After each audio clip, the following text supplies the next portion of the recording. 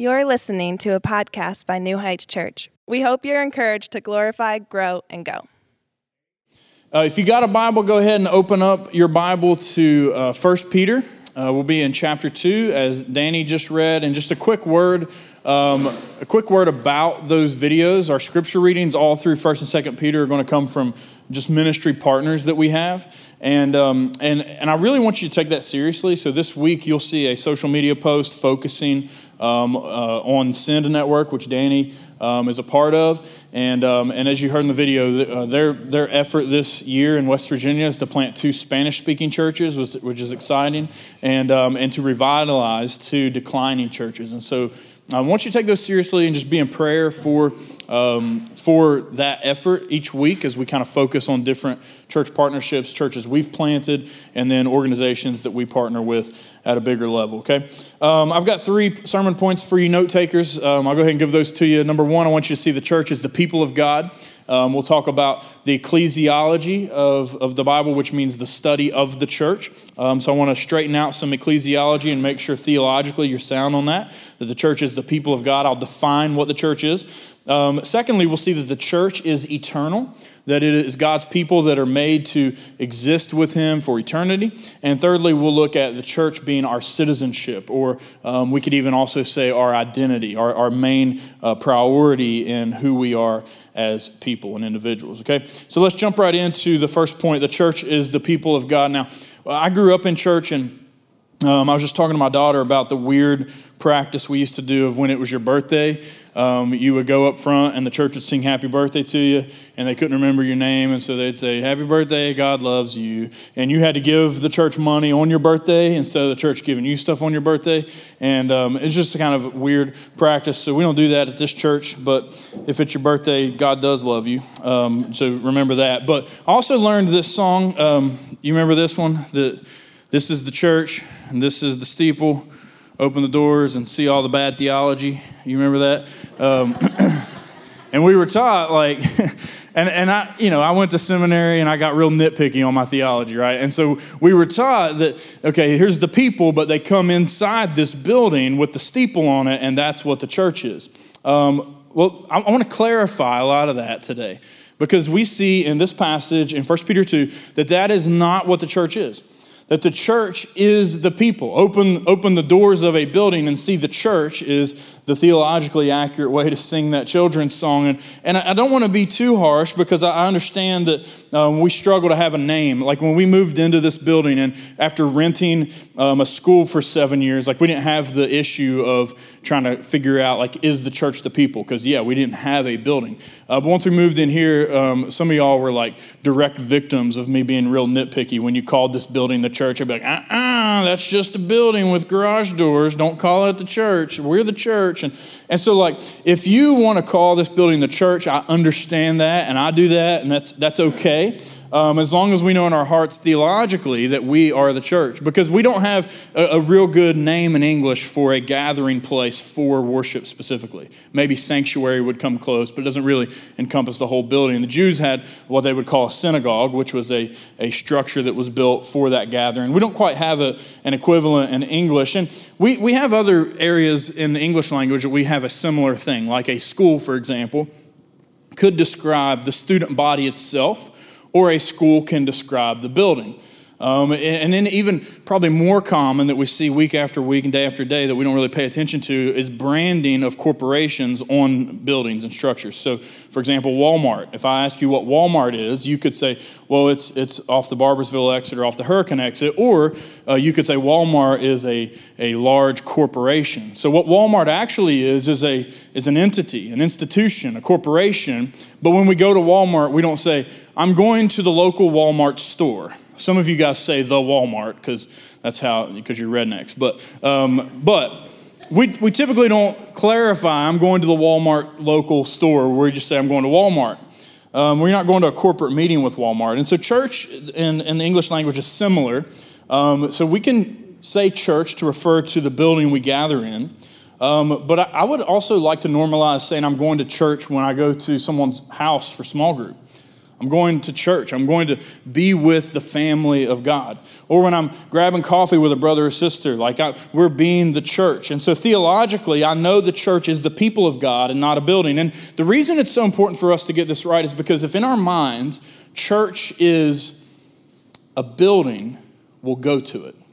In our minds, if church is an event, we will attend it and we will shop for the most pleasant experience. But if in our minds and in our hearts, church is a family, we won't go to it and we won't shop for it, we'll belong to it.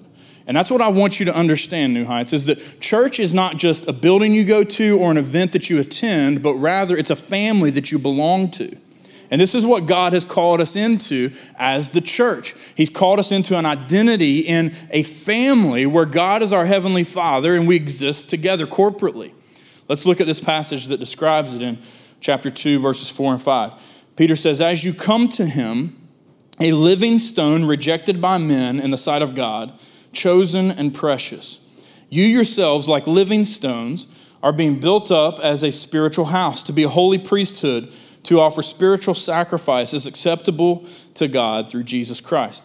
Now, this is a beautiful description of the church. It's dripping, by the way, with Old Testament imagery, so much so that I ran so many references in studying for my sermon this week that I could not fit all the Old Testament references in the sermon. You'd miss lunch if I went through them all, okay? So if you want further study on this, there's a lot more that I could unpack because Peter references just quickly a lot of Old Testament passages as he's quoting them in the passage we look at today. So I want to show you some of those. First of all, though, I want you to see that verse 4 is referring back to the Lord Jesus Christ in verse 3.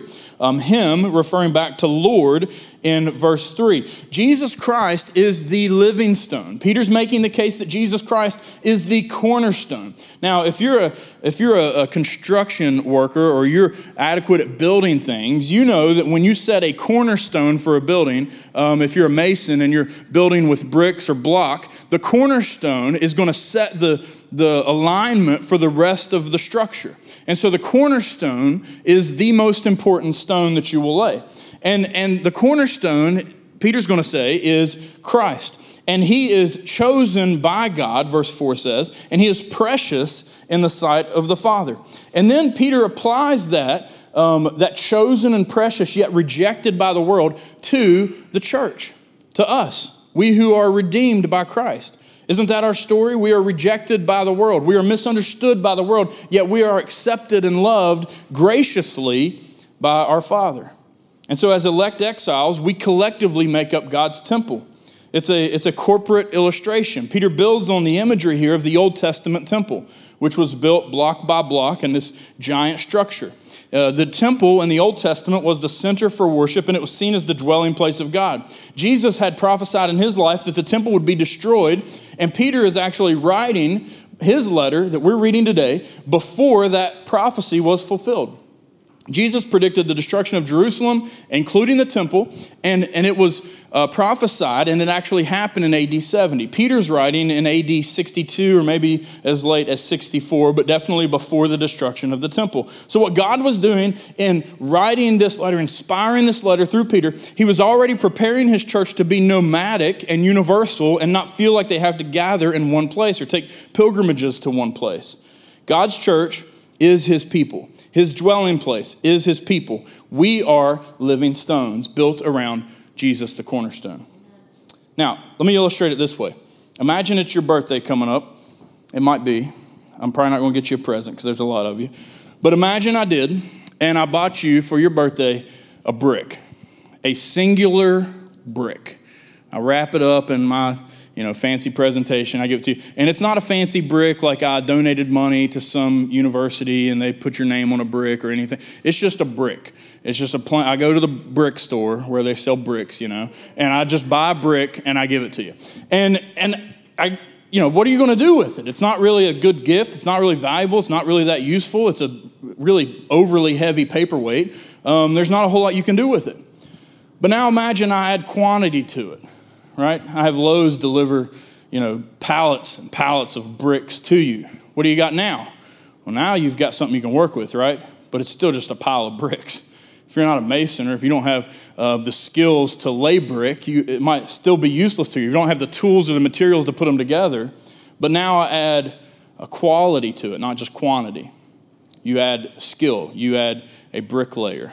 I pay for someone to come and put it together for you. Now they can build you a structure that might be useful to you. And the illustration that Peter goes on is a corporate illustration. It's not an individual illustration. Peter's making the point that we all come together as living stones to form the dwelling place of God.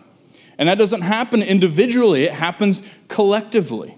This is a beautiful picture of the church because as the church is defined as God's called out people, it is plural by its very nature.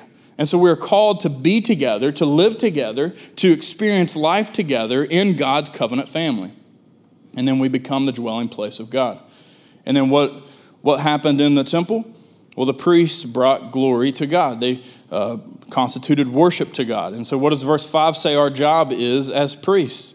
Verse 5 says that we're a holy priesthood, that we offer spiritual sacrifices acceptable to God through Jesus Christ. Well, what's that mean?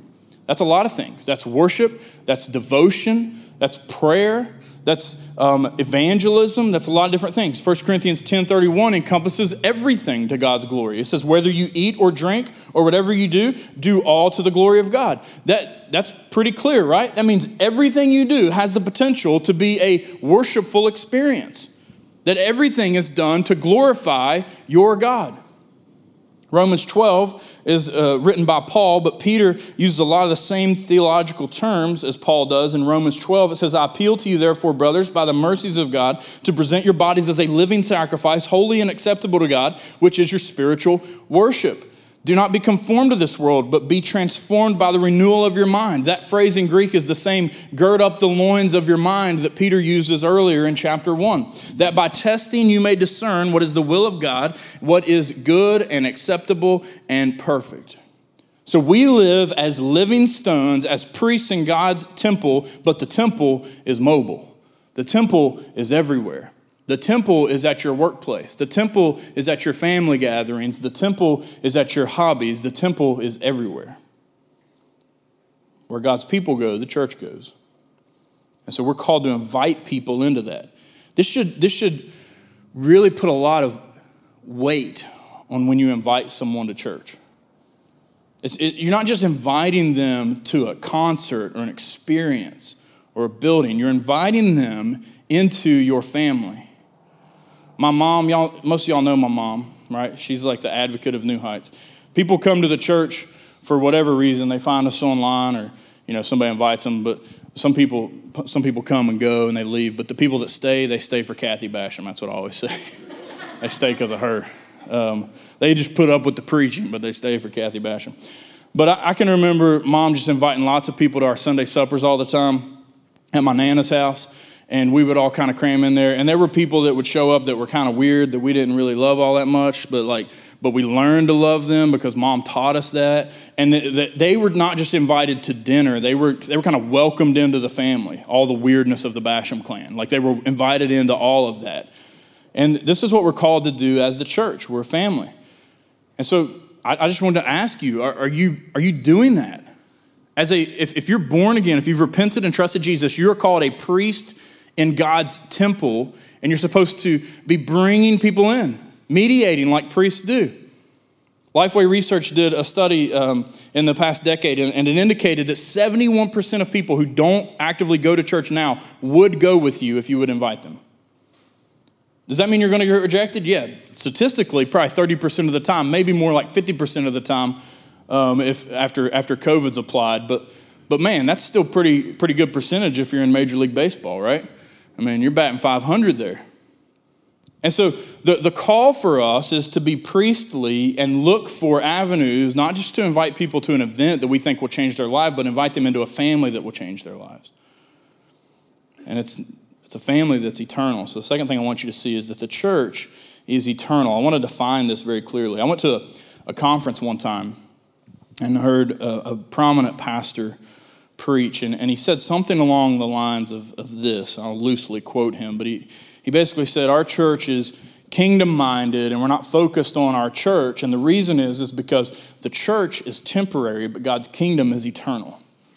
And theologically, like that just didn't really like sit real good with me, because I understand what he meant by it, but the reality is that God's kingdom is his people. God's kingdom is his church.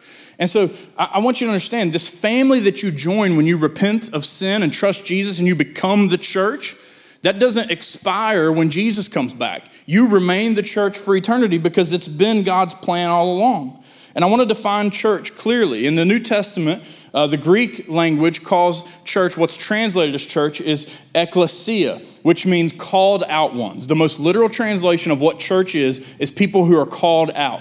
Well, what are they called out of? This passage actually tells us that we're called out of darkness and into God's marvelous light. We are called out of sin and into holiness. We are called out and redeemed by Jesus. That's what it means to be part of the church. You are the called out ones.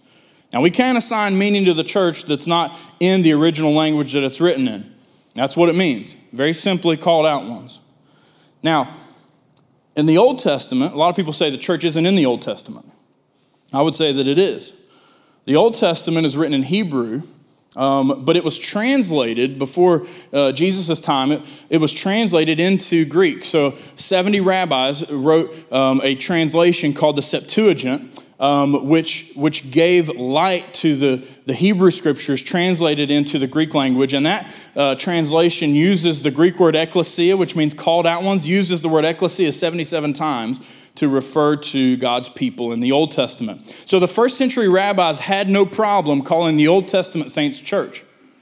And the New Testament Christians, the apostles, did not feel the need to come up with a new word to describe what God was doing in the new covenant. It's still God's church, God's people, redeemed, called out of all times, all places, saved by the work of God himself.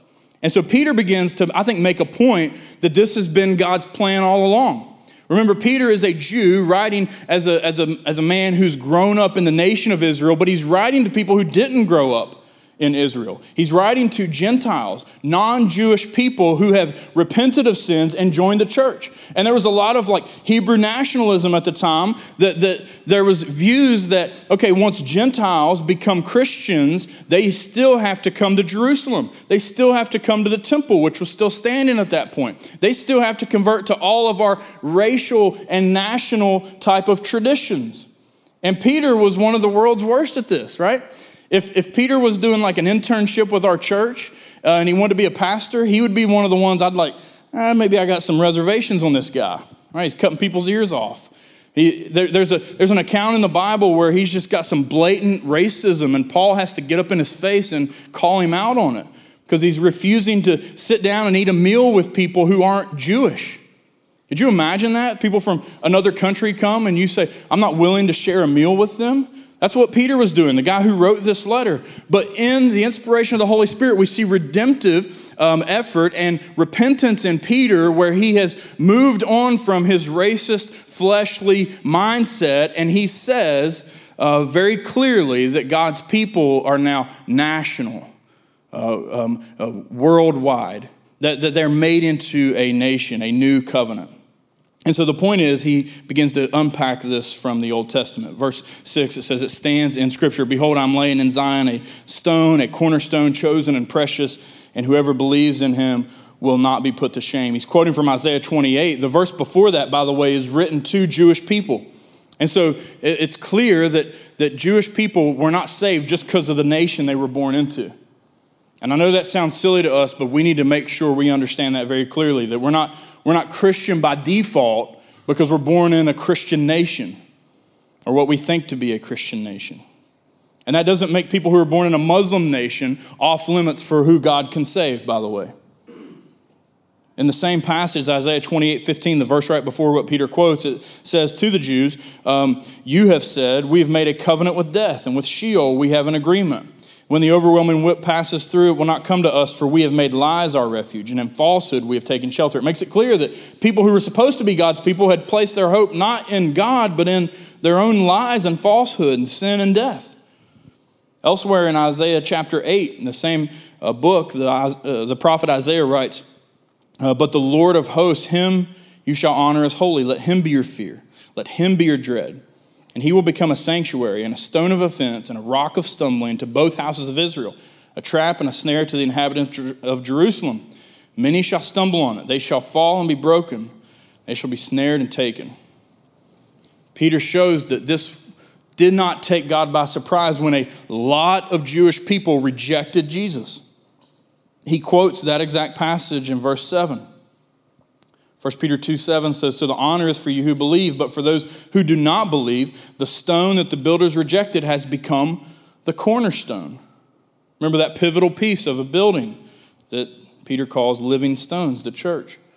Verse 8 says, "And a stone of stumbling and a rock of offense. They stumble because they disobey the word as they were destined to do." This passage, this whole chapter 1 and first part of chapter 2 is dripping with God's sovereignty, as Peter writes. The emphasis here is that God's church is a plan that he has in place, and nothing we will ever do will change that plan. We are secure in that plan. And the people who reject that plan and stumble over the cornerstone justify the Lord's wrath and holiness. The people who are obedient in that plan in God's church testify to the Lord's grace and his mercy. Peter also quotes from Psalm 118 in verse 8, a psalm that we can sing today in praise because we have been redeemed. Psalm 118, I could preach lots on Psalm 118. It's one of my favorite psalms. It's the song that the Jews sang, by the way, when Jesus rides into Jerusalem on a donkey. Verse 21 of that song says, "I thank you that you have answered me and have become my salvation. The stone that the builders rejected has become the cornerstone." This is the Lord's doing. It's marvelous in our eyes. So the point of all this I want you to see is that the church was not God's plan B. The Old Testament was not God working through the nation of Israel, and then they sucked, so he had to kind of call an audible like a quarterback and be like, all right, I'm going to do something else, and I'm going to start saving all these other nations now. No, the church is God's plan A. It always has been, it is currently, and it always will be. It's God redeeming messed up people from all nations, tribes, and tongues to his glory and for our good. That's what the church is. We need to trust that plan and be along and okay with that plan. Several years ago, the Bashams went to Disney World, happiest place on earth, so they say. And there's no tired like Disney tired. Amen, Wheelers? Y'all know what I'm talking about there. And I think I was tired not just from the walking. Phil Beatty can attest to this too. He just got back from Disney. But not just the miles, that I walked and everything. I think I was most tired from my kids and all their opinions on what we should do. Right? Because you plop them down in the happiest place on earth with a million things that they want. And they're like, hey, can we do this next? Can we do this next? I'm good. And so we adopted a saying for our family that's just stuck since Disney, circa whenever we went to Disney. And the saying is, trust the plan. And that loosely translates to y'all shut up and trust what mom and dad are doing. We got a plan. Trust it. You're not involved in making the plan. Okay? And as endearing as that is, that's us as priests in God's living temple. We are priests, but we are not planners. And when we try to become the plan of God, we usurp our own authority over God's holy authority, and we set ourselves up for disaster. When God's call to us is to carry out the priestly duties of exaltation and proclamation, but to trust his plan. He's not caught off guard when you hit a roadblock of trials and tribulation. Trust his plan. When you're stumbling in grief or fear or doubt, you can trust his plan because he's got it figured out. He always has and he always will. The last point is the church is our citizenship. You see, being God's people is our primary identity. Now, it's not our only identity. I want to be careful how I say this because there's a school of thought where that needs to be our only identity. And I'm not saying that we should reject all other identities. But I am saying that this needs to be our primary identity as sinners who have been redeemed by the blood of Jesus. Our primary identity rests in the fact that we are God's people. We are his church. We're citizens in his kingdom. That's what it is to be redeemed. That doesn't mean we cease to be American or we cease to have responsibility as husbands or wives or mothers or fathers or anything like that. but it does mean that it shapes our priorities. And when we get our priorities out of whack and we elevate husband or parent or American above all of those things, then we begin to fall and falter because we're not living as priests in a living temple as God has called us to. And what Peter does is he juxtaposes those who stumble at Christ, the disbelieving world, with those who are chosen by Christ and whose affections have been changed by God's grace. In verse 9, he gives 4 descriptors of what the church is, what we are as God's people.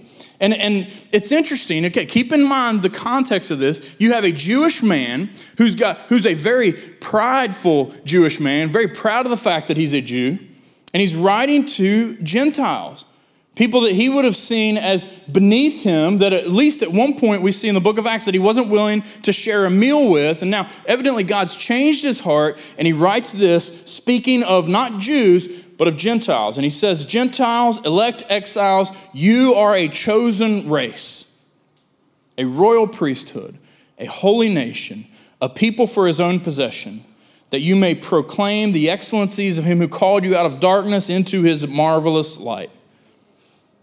You see, previously these descriptors were only used for a political nation called Israel. Now they are used to describe a spiritual nation of Israel. Peter applies these terms to these elect exiles who are Gentiles. He calls them a chosen race. You see, you're born into your race and your nationality, but you're born again into the church. And Peter had to learn this. And he learned it beautifully. And he sets it up in the beginning of his first letter. In chapter 1, verse 1, he calls them elect exiles. In verse 2, he says that they're elect according to God's foreknowledge. In verse 3, he says that God caused them to be born again. It wasn't their superior decision over other races or nations. In verse 5, he says their salvation is guarded by God's power. And in verse 20, he says that Jesus also is foreknown, just like we as Christians are foreknown. And in chapter 2, verse 6, he says that Jesus is chosen and precious as God's cornerstone. So we are foreknown like Jesus because of Jesus. We are chosen like Jesus because of Jesus. Wow. What an amazing place to be, church. We're a chosen race. Doesn't mean the race that we have genetically is erased, but it means there is a spiritual race that we belong to that's greater than our physical one. We're also a royal priesthood. Man, I think when the Bible says anything remotely calling me royal, I almost start to doubt the Bible a little bit. Telling me I'm a prince? That's some Disney stuff right there, right?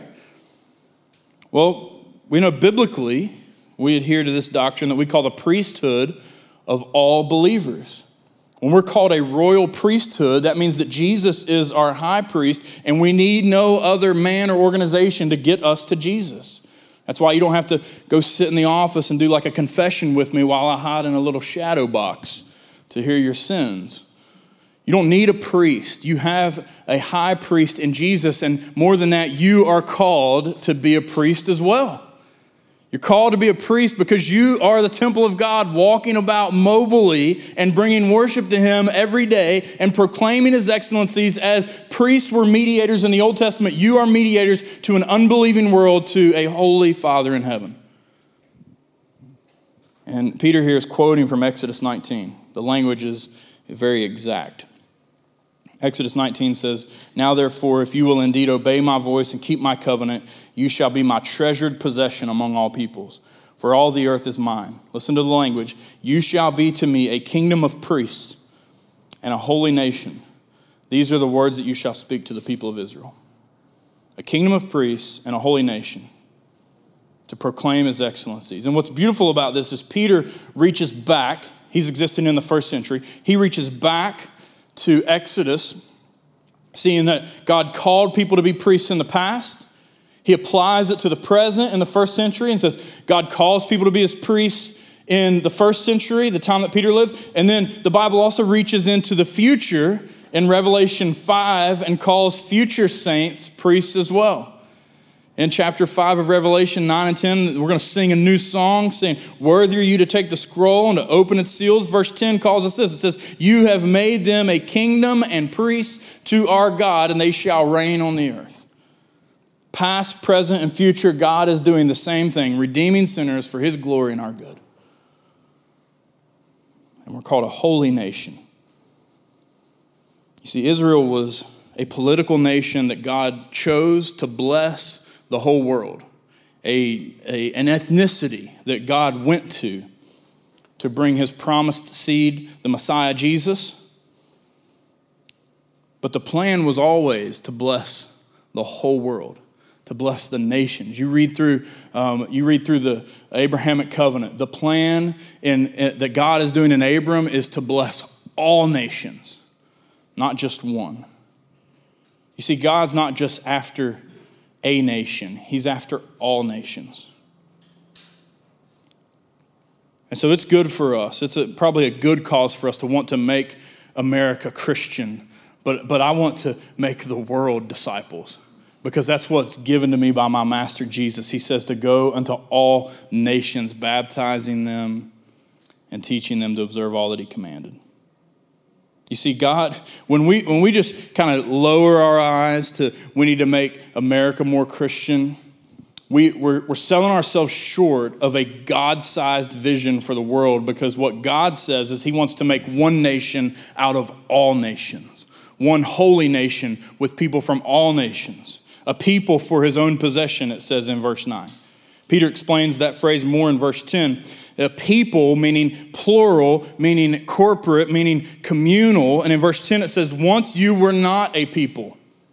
Imagine sojourners or aliens who are exiled, as the language that Peter actually uses, from their homeland, wandering about with no identity, with no passport. And God gathers all these aliens together and gives them an identity. He says, once you were not a people, but now you are God's people. Once you had not received mercy, but now you have received mercy. You see, this passage is to the church corporate. And we would be good to read it corporately. Thomas Schreiner, in his commentary on this passage, brings good insight here. He writes in his commentary this: the focus here is on the church corporately as God's set-apart priesthood, in which the emphasis is likely on believers functioning as priests. Western believers tend to individualize the notion of priesthood rather than seeing the community emphasis. Man, he's spot on there. Western believers do very much tend to individualize the church experience.